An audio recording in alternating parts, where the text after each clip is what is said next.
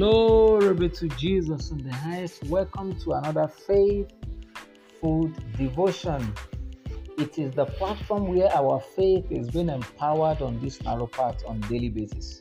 And I trust God that you have been waiting to receive the word of life from me this morning. And I'm also glad to bring God's word to your hearing. Through this word this morning, your life will not remain the same. That victory song that you are due for, you are singing it this week in Jesus' name.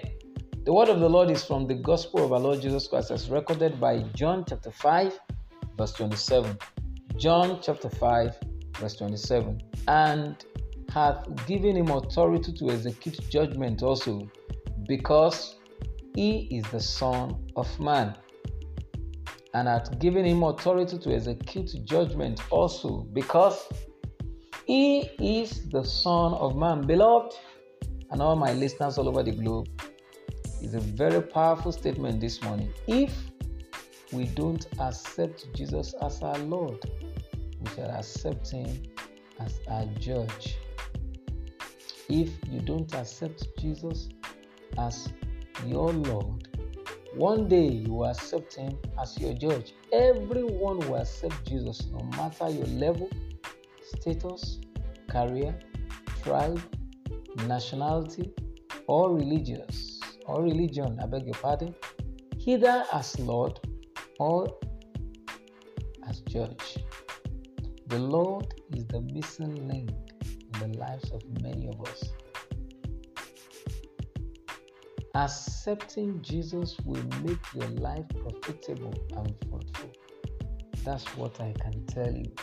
And I have the boldness to declare to you hearing this morning. Accepting the Lord Jesus, the Son of the living God, into your life will make your life profitable and fruitful. A life without Christ is burden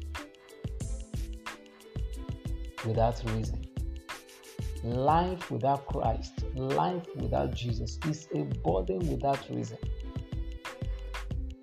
In this new season of victory song, in this new season of divine victory, it is important for us to accept Jesus sincerely and genuinely.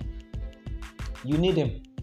I tell you, you can't survive the end time,